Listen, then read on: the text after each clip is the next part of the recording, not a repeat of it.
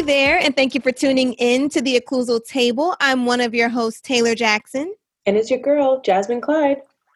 And today we have the pleasure of having dentists on our panel to discuss their experiences, their journey to their specialty, and taking a deeper look into residency. Let's get started.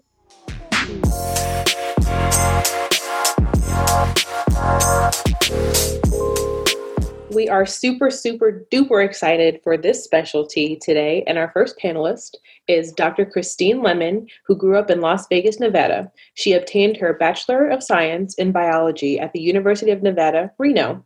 She went on to receive her Doctor of Dental Surgery degree at the Herman Ostrow School of Dentistry of USC. There, she spent most of her time as an active member in domestic and international dental outreach programs and served as student body president. She then completed a 3-year anesthesia residency at NYU Langone Hospital, Brooklyn, shout out to New York, serving as chief resident. Dr. Lemon is currently a dental anesthesiologist in Las Vegas, Nevada, and Phoenix, Arizona. All right. And our next panelist, we have Dr. George Jabber, who is a board-certified dental anesthesiologist and dental surgeon. He earned his doctorate of dental surgery degree from the Herman Ostrow School of Dentistry of USC after completing his undergraduate studies at USC. After dental school, he completed an internship in oral and maxillofacial surgery at The Ohio State University, then residency in dental anesthesiology at NYU Langone Hospital in Brooklyn, followed by surgical implant dentistry residency at UCLA. He stays connected to academia as an attending anesthesiologist for postgraduate specialty residents and students at USC. In addition, he maintains private practice in both Los Angeles and San Francisco. Let's give it up for our guest. Woo! Woo! All right. Very decorated. We love that. And we're so excited to have dental anesthesiology as a topic of conversation since it's a fairly new specialty out there. So our listeners and us, we would love to know what dental anesthesiology entails and what created the demand for dental anesthesiologists. So we can start with Dr. Lemon. Hi, guys. Thanks for having us on. So dental anesthesiology, although it became an official recognized specialty by the ADA, it's actually been around for quite some time now. So basically, we work with dentists to see a wider range of patients, a lot of them pediatric, pre-cooperative age, mentally disabled with cognitive disabilities, dental phobic, a lot of anxious patients for a wide variety of procedures. So implants, oral surgery, complete oral rehab of pediatric patients. So that's basically, we provide sedation, whether it be moderate, deep, or full general anesthesia with intubating patients. We provide that for those patients. Yeah. The only other thing I would add is that we basically bring, first of all, want to say thank you for having us on. It's a real pleasure to talk with you guys and also, explain a little bit about what we do. But the only other thing I would add to that is that we basically bring hospital level anesthesia to the dental office. So it's a little different than, giving a little bit of oral medication. We really do bring all the different emergency equipment, monitors. We take the time to do really thorough preoperative assessments and risk mitigation, protocols to make sure that we can provide a safe and smooth day for both the dentist, the patient, and ourselves. That is awesome. And then when did you decide to even pursue dental anesthesiology and why?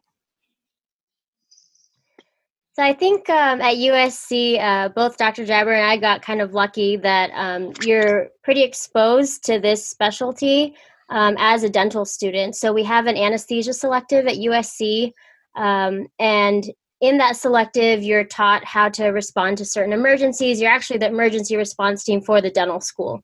Also at the dental school, we have an OR suite where we see patients with the perio residents, pediatric residents. So you're able to observe GA cases and see the impact that you're able to have on those patients that we see. Yeah, so that dental anesthesia and so we call it the dental anesthesia or the IV team, the Dr. Stat selective, and that's been around for about 45 years at this point. We were really, really lucky to have a faculty named Dr. Stanley Malamed for a lot of years, and you guys may know that name because he wrote the books for local anesthesia and emergency medicine in the dental office and stuff like that. So he was actually our faculty. I got a chance to interact with him a decent bit. And then, and so he started that Dr. Stat IV team at the school, which is really, really helpful in terms of like a real tangible exposure to the specialty. And then once he retired, the current head of that and one of my close friends and mentors is named Dr. Jimmy Tong. Dr. Jimmy Tong is spearheading all of that and many, many other things at the moment, but he really does a great job of providing a place where there's exposure to the specialty and really allows anybody and anyone that's interested to be immersed in the specialty. So it's really, really a beneficial place to be. And it was so helpful that I was the guy who interviewed for the anesthesia specialty saying that I wanted to be an oral surgeon. And that was a very controversial interview process for me, but it went fine. And they eventually forgave me at some point. And it was totally okay because they hired me back on to be a faculty. And so I am now one of those faculty that helps Dr. Stat IV team students to, have the same exposure. And so I appreciate all of that because those guys took the time to do it for me. And so now I'm doing it for people that are following, in that path and are interested as well. And so now not every dental school has an IV team or Dr. Stat selective, but there are dentist anesthesiologists all around the country.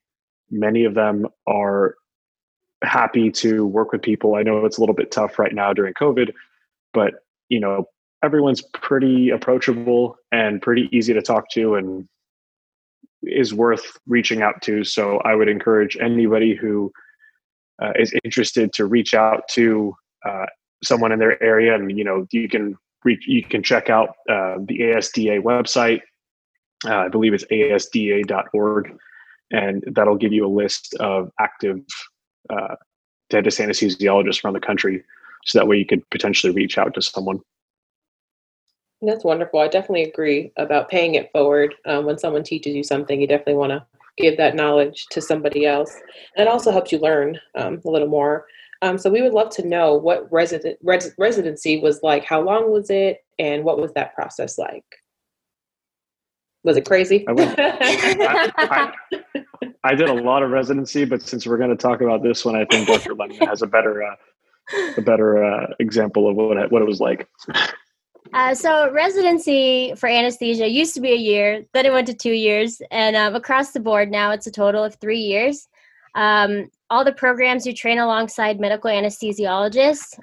You basically, in residency, to be honest, you do more procedures and other things than you do dentistry. So you'll do general surgery, ENT, OBGYN, plastics, trauma, orthopedics, neurosurgery, bariatrics.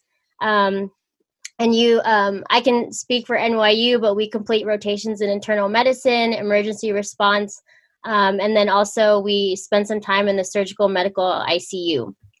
And you do second and third year at NYU, you do rotations in the dental office setting. We have mobile rotations is what we call them. You'll spend 4 months your second year and 4 months your third year.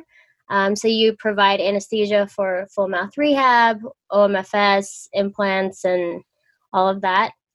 So there's 8 programs total in the U.S. That's probably why most people haven't even heard of it. And also there's only like about 200 something of us total in the country. So 8 programs. The website actually is adba.org. If you guys are interested in checking out those programs, it has a list of the residencies with their contact information there. But yeah, I mean, residency is you learn and you train medical anesthesia. It's not always catered to dentistry, and that's how they train you, is you train at the top so that you can handle any emergency. That's a really great point. And I think another thing to consider is that the learning curve is pretty steep for a new graduate dental student to jump right in, but they train, like Dr. Lemon said, right alongside the physician anesthesiologist. We do all the same procedures. And then we're also like a little bit of a subspecialty because we tend to handle all the head and neck procedures. So all the dentistry, all the OMS, all the like ENT. I mean, yes, the physician anesthesiologists do it as well, but we tend to be the go-to when there's a difficult airway case. At least when I was a resident, that seemed to be the situation. Oftentimes when that was happening, we would be the ones that the attending would call on to come help with that more often. And so you get a really unique perspective, because not only do you get to have subspecialty training, informally with the head and neck sort of stuff, you still do everything that you might do, the physician anesthesiologist might do.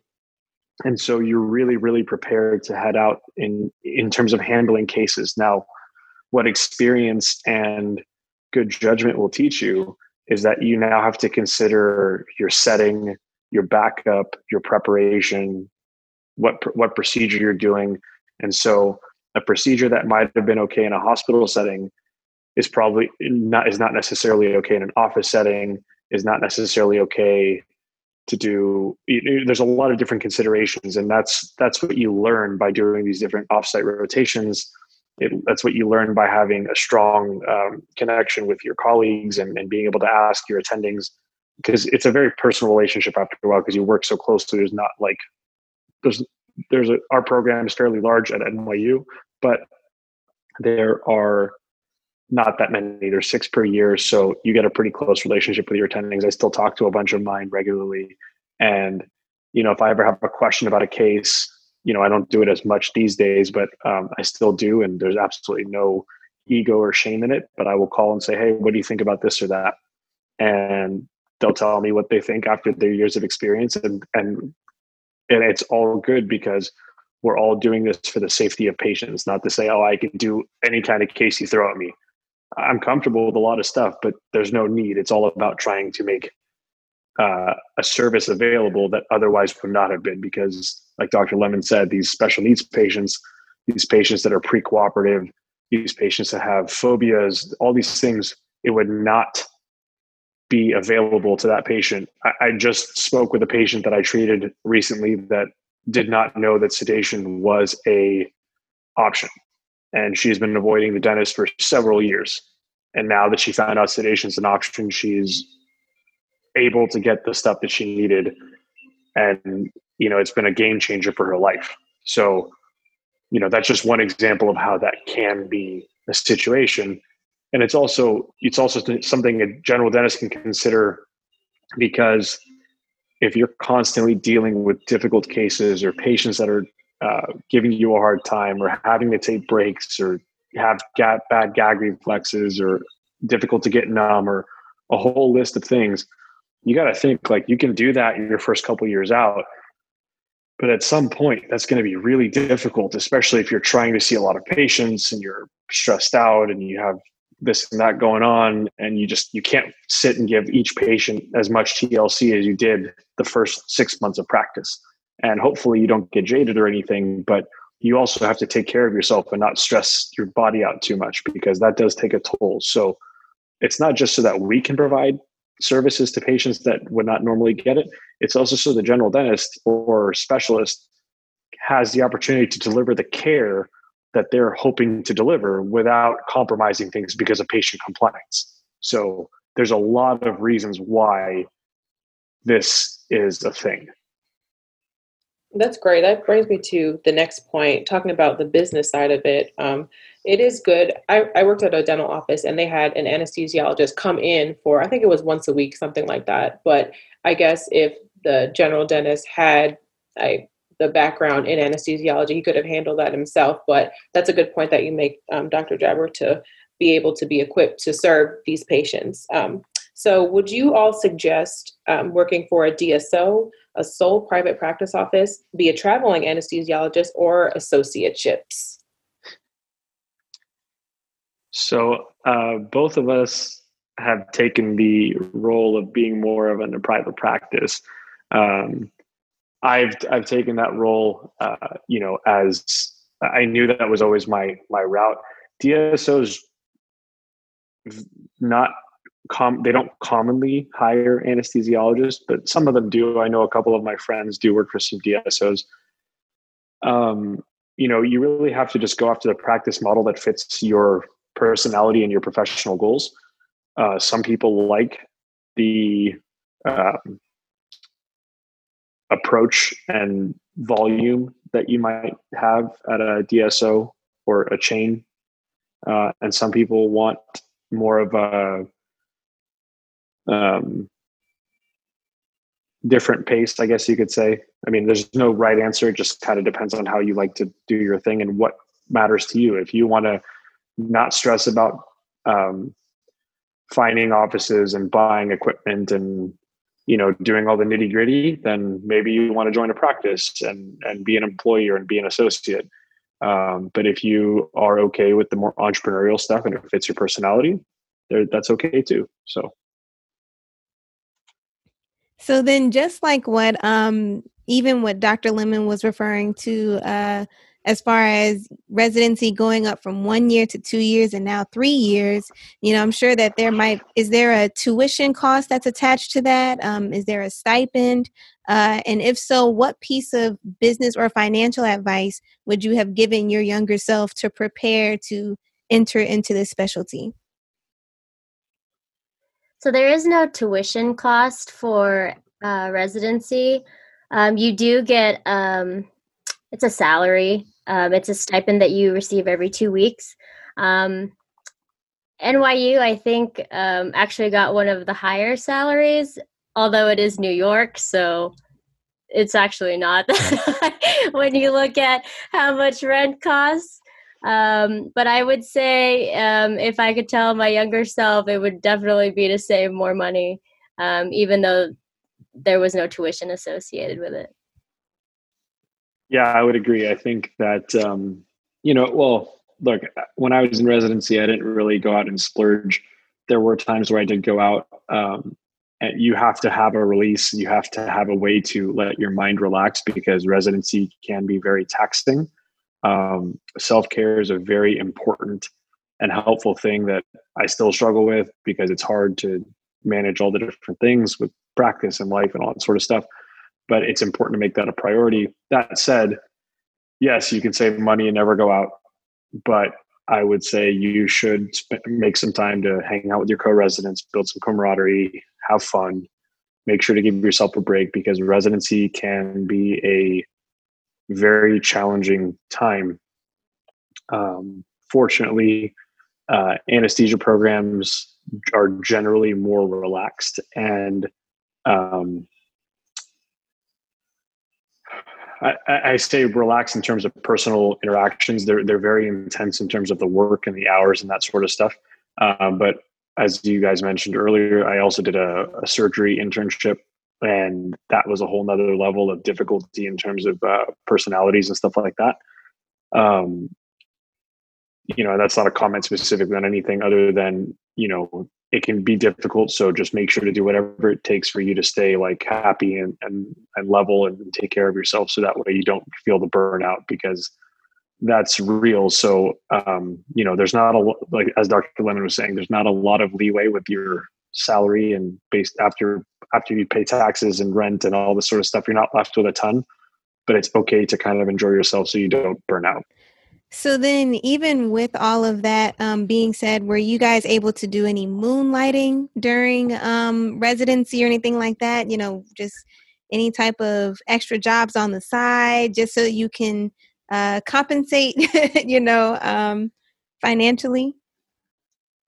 They might have changed this, but when I was in residency, I think in the state of New York, to get a license there, you had to either have done a GPR or do you remember what that is, Dr. Jabber? Yeah, so you had to do at least a GPR, but as of last year, one of the rules changed. So you had to do a GPR or another recognized specialty residency, or at least 1 year of it.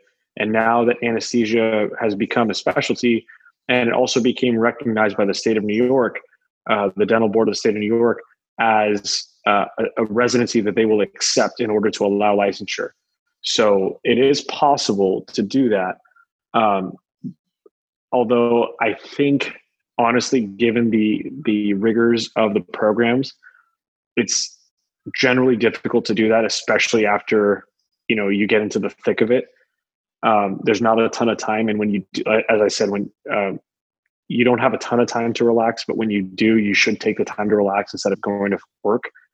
I know that it's tempting. I know that everyone's got their own, circumstances and stuff like that, but you do really need the time to kind of reset, because when you're doing anesthesia, you really need to be sharp and on top of your game. It's one of those things where like things can change in a second, and you really need to like not be sleep deprived because you're working your other job, late at night, the night before, kind of thing. And that may be why they don't necessarily officially allow it. I don't know, though. It's been a while since I've been in residency. So I'd say maybe your second or third year, maybe during like vacation time, maybe you could do that. But like Dr. Jabber said, it is really demanding. Residency 100% is the hardest thing I've done my entire life.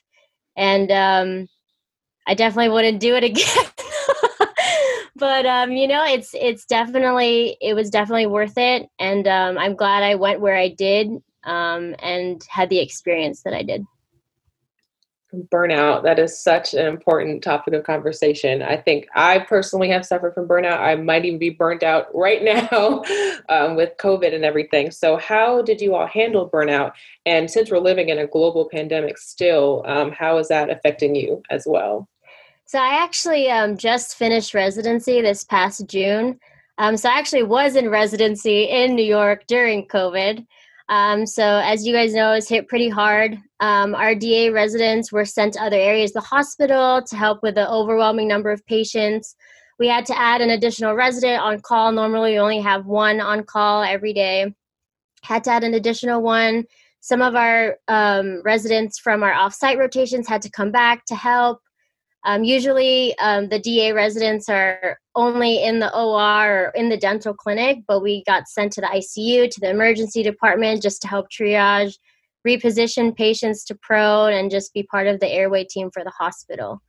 When I moved home, though, like Dr. Jabber said, I did start my own anesthesia group, and so it's been slow just because of the delay of getting licensure and getting my permit and all that, but I think when you've gone to school this long, it's nice to have a little break and slow down a little bit so that you don't get burned out. But yeah, it's an interesting time. Like as soon as this hit, I think my last case was March 13th, or the day of cases, and then I did not see a patient for 2 whole months, and that's a very big blow for for that kind of, as being a startup practice and all that kind of stuff.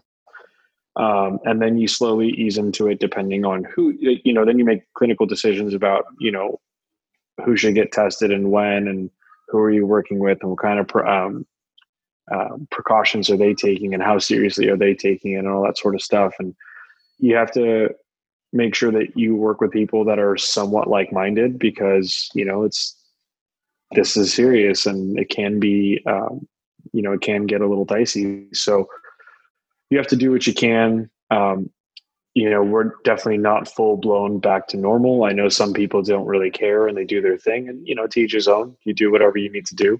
I don't think there's a right or wrong at this particular point. I just got to go with what makes me be able to sleep at night. And I think that's kind of a general theme that I kind of live by. And I think is helpful for new grads coming out is, do what you got to do and make sure you can sleep at night. I know a lot of people get really worked up and stressed out about it because they have pressures to do things that will not let them sleep at night. And you gotta imagine with anesthesia too, that the stakes are really high. So I'll tell you, when I first started, I wasn't sleeping all that well. Now I'm a lot more comfortable with what I'm doing and how I'm doing it and that sort of stuff. Not that I wasn't comfortable at that point, but it's just a different sort of situation. And so that's always been a guiding principle. And that's one thing that I would impart on a new grad or someone that is looking at different specialties is like, what can you do that will help you feel more comfortable and be in your element and do what you need to do to really excel? Like, I feel like I really excel when I'm doing the things that I love to do. And, you know, I'm kind of a unique one in that sense where I do both surgery and anesthesia. And so that makes me happy and I do those things. But at the end of the day, especially with COVID thrown in the mix, everything has changed. And getting back to all that, you just need to be flexible to pivot to the next thing that's the safest thing to do, because we're all just working with the little bits that we have at the moment. Yeah, absolutely. Absolutely. And even speaking of being comfortable, you know, Dr. Jabber, and given the climate of everything and knowing what you both know now, what advice would you give to someone who's aspiring to pursue dental anesthesiology? I'd say, you know, there's no recipe for anesthesia. People have different techniques and styles. It's just like in dental school. You take things that you like from all your different faculty members, and that's what you do when you're out. So I'd say shadow as many DAs as possible. Ask all the questions that you can. It's one of those things where when you start it, you really have to know that you want it if you're going to go into this. You know, you can't be halfway in. And so research and visit the programs. Even just location is really important. You know, I lived on the West Coast up until I moved to New York. And so that was the first time without a car. And you have to think like, okay, well, how long does it take to get to the subway? And how long is that walk? Oh, it's 5 a.m. Like it's pitch black outside. So those are all things like you really have to think about when you're looking into a program. But, you know, just do your research, ask as many questions, and reach out to people. Yeah, I think that covers it really well. Just be as well versed as you can. You know, if you can get in to see what a case looks like, again, it doesn't mean that case is the only way it's done. It's done many different ways, like Dr. Lemon said. But exposure is really, really helpful. Like she said, reaching out to the programs, maybe kind of asking them what they're doing to kind of adapt to this, because they may have some information to give you that you normally would have gotten visiting the program, but you can't visit now. So, you know, maybe there's an adaptation that's a little bit more applicable for the times. But honestly, like I said, anesthesia programs are really agreeable and they're really approachable. So, you know, I would say start early and just be normal, be yourself, be relaxed. You know, there's no need to be a super gunner. So. All right. Well, Dr. Jabber and Dr. Lemon, thank you so much again for being on the show and talking about dental anesthesiology. I'm sure our listeners truly enjoyed all of the information that you both have given today. Do you both have any closing remarks or an Instagram to where our followers can find you? Yeah. Well, first of all, thanks so much for having us. It was a real pleasure to chat with you both and you know, speak a little bit about what we do.